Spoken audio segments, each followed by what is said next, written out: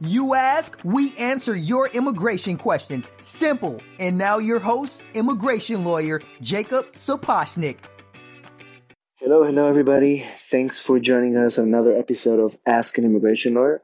I'm excited to introduce the next several episodes because we are actually using audio from our YouTube videos to share with a lot of the people that are not able to watch the videos every day. They prefer audio version to be on the go. So you can listen to it in the car or whatever you want to get the information from about the immigration changes and the different topics we cover in those videos. So the next several episodes will have audio from our YouTube videos and also full transcripts with easy to find section description of what you have in each episode. So hopefully you like this format. Let me know what you think.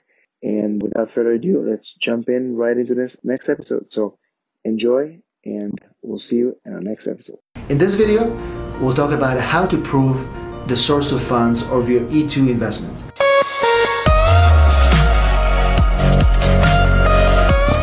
In the previous video, I talked about whether loans or gifts can qualify as a source of funds, and we already covered that. But in this video, we'll actually dive into how do you prove whatever source of investment you have, how do you actually prove it?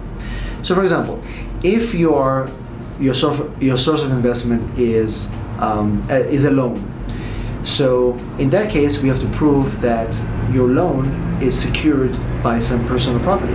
So we want to see the documents of that property, whether it's a house or cars or any other valuables. You actually have to provide those documents.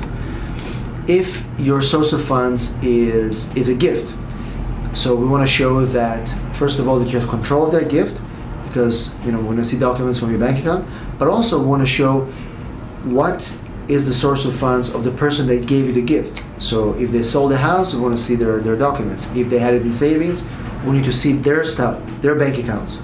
If they gave it to you because they they earned it from a salary, we want to see their pay stubs.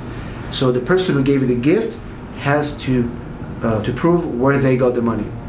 If your funds are coming from real estate, then we want to see the deed. We want to see proof of the bill of sale, the whole transaction history of the sale of the property in your home country. We need to show that as proof that the money came from real estate. If the source of the funds are coming from investments, stock, life insurance, and things like that, then we want to see at least 3 years of tax returns and 3 years of statements from those institutions, whatever they are. So if you have stocks invested in France, in Switzerland, and in the Caymans, we need to see at least 3 years of tax returns and statements from those accounts to show how you funded your investment, because it came from those things.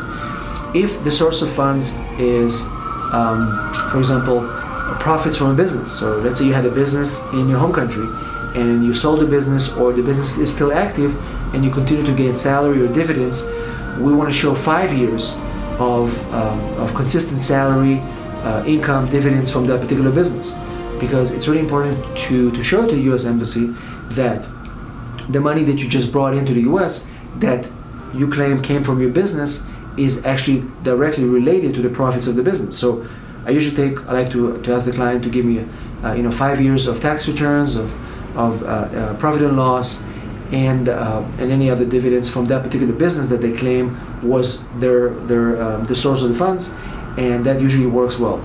If your source of funds is profits from from earnings, let's say you won the lottery or gambling, those are really you have to be careful, because we have clients that are made money in legitimate gambling. They made money online, gaming and stuff like that. As long as you pay taxes for this, as long as it's legitimately recorded in your country, there is a way to also use those funds to invest in a business. Again, for those we need typically 5 years of tax returns, a letter from a certified accountant in your home country to show that it's a legitimate source of earnings, and then we can use that for your for investment. The same goes for crypto. We have a lot of clients that made money from cryptocurrency in the last 5 years. People who bought Bitcoin early, bought XRP and all of these other coins, and then they made profits. They sold and they took those profits into their bank accounts, and they paid taxes on those. Many countries right now there is a requirement to pay taxes on crypto. As long as you reported those income and you pay taxes and you can document it, income from cryptocurrency can also be used in E2 Visa investment. And we had a client that bought Bitcoin in 2006, made a lot of money, bought real estate with those earnings, sold real estate, and then continued to make money with cryptocurrency to this day. And so some of his investment was in the form of real estate sale, and some of it was directly from his cryptocurrency. As long as he paid taxes on those, and I was able to show that by getting letters from his accountant, from a tax attorney, both in the U.S. and in his home country, we were able to use that income to qualify him for what he did in the U.S., and he built here an amazing business under the e-Visa. So yes, a lot of new forms of currency can also now be used as a source of fund, as long as we can document that, and it's definitely amazing. So hopefully that kind of gave you a little bit of a background and explanation as to how you can document a source of funds, because if you can't, your e-Visa case will never be approved, no matter how amazing your business is. Source of funds is a key right now.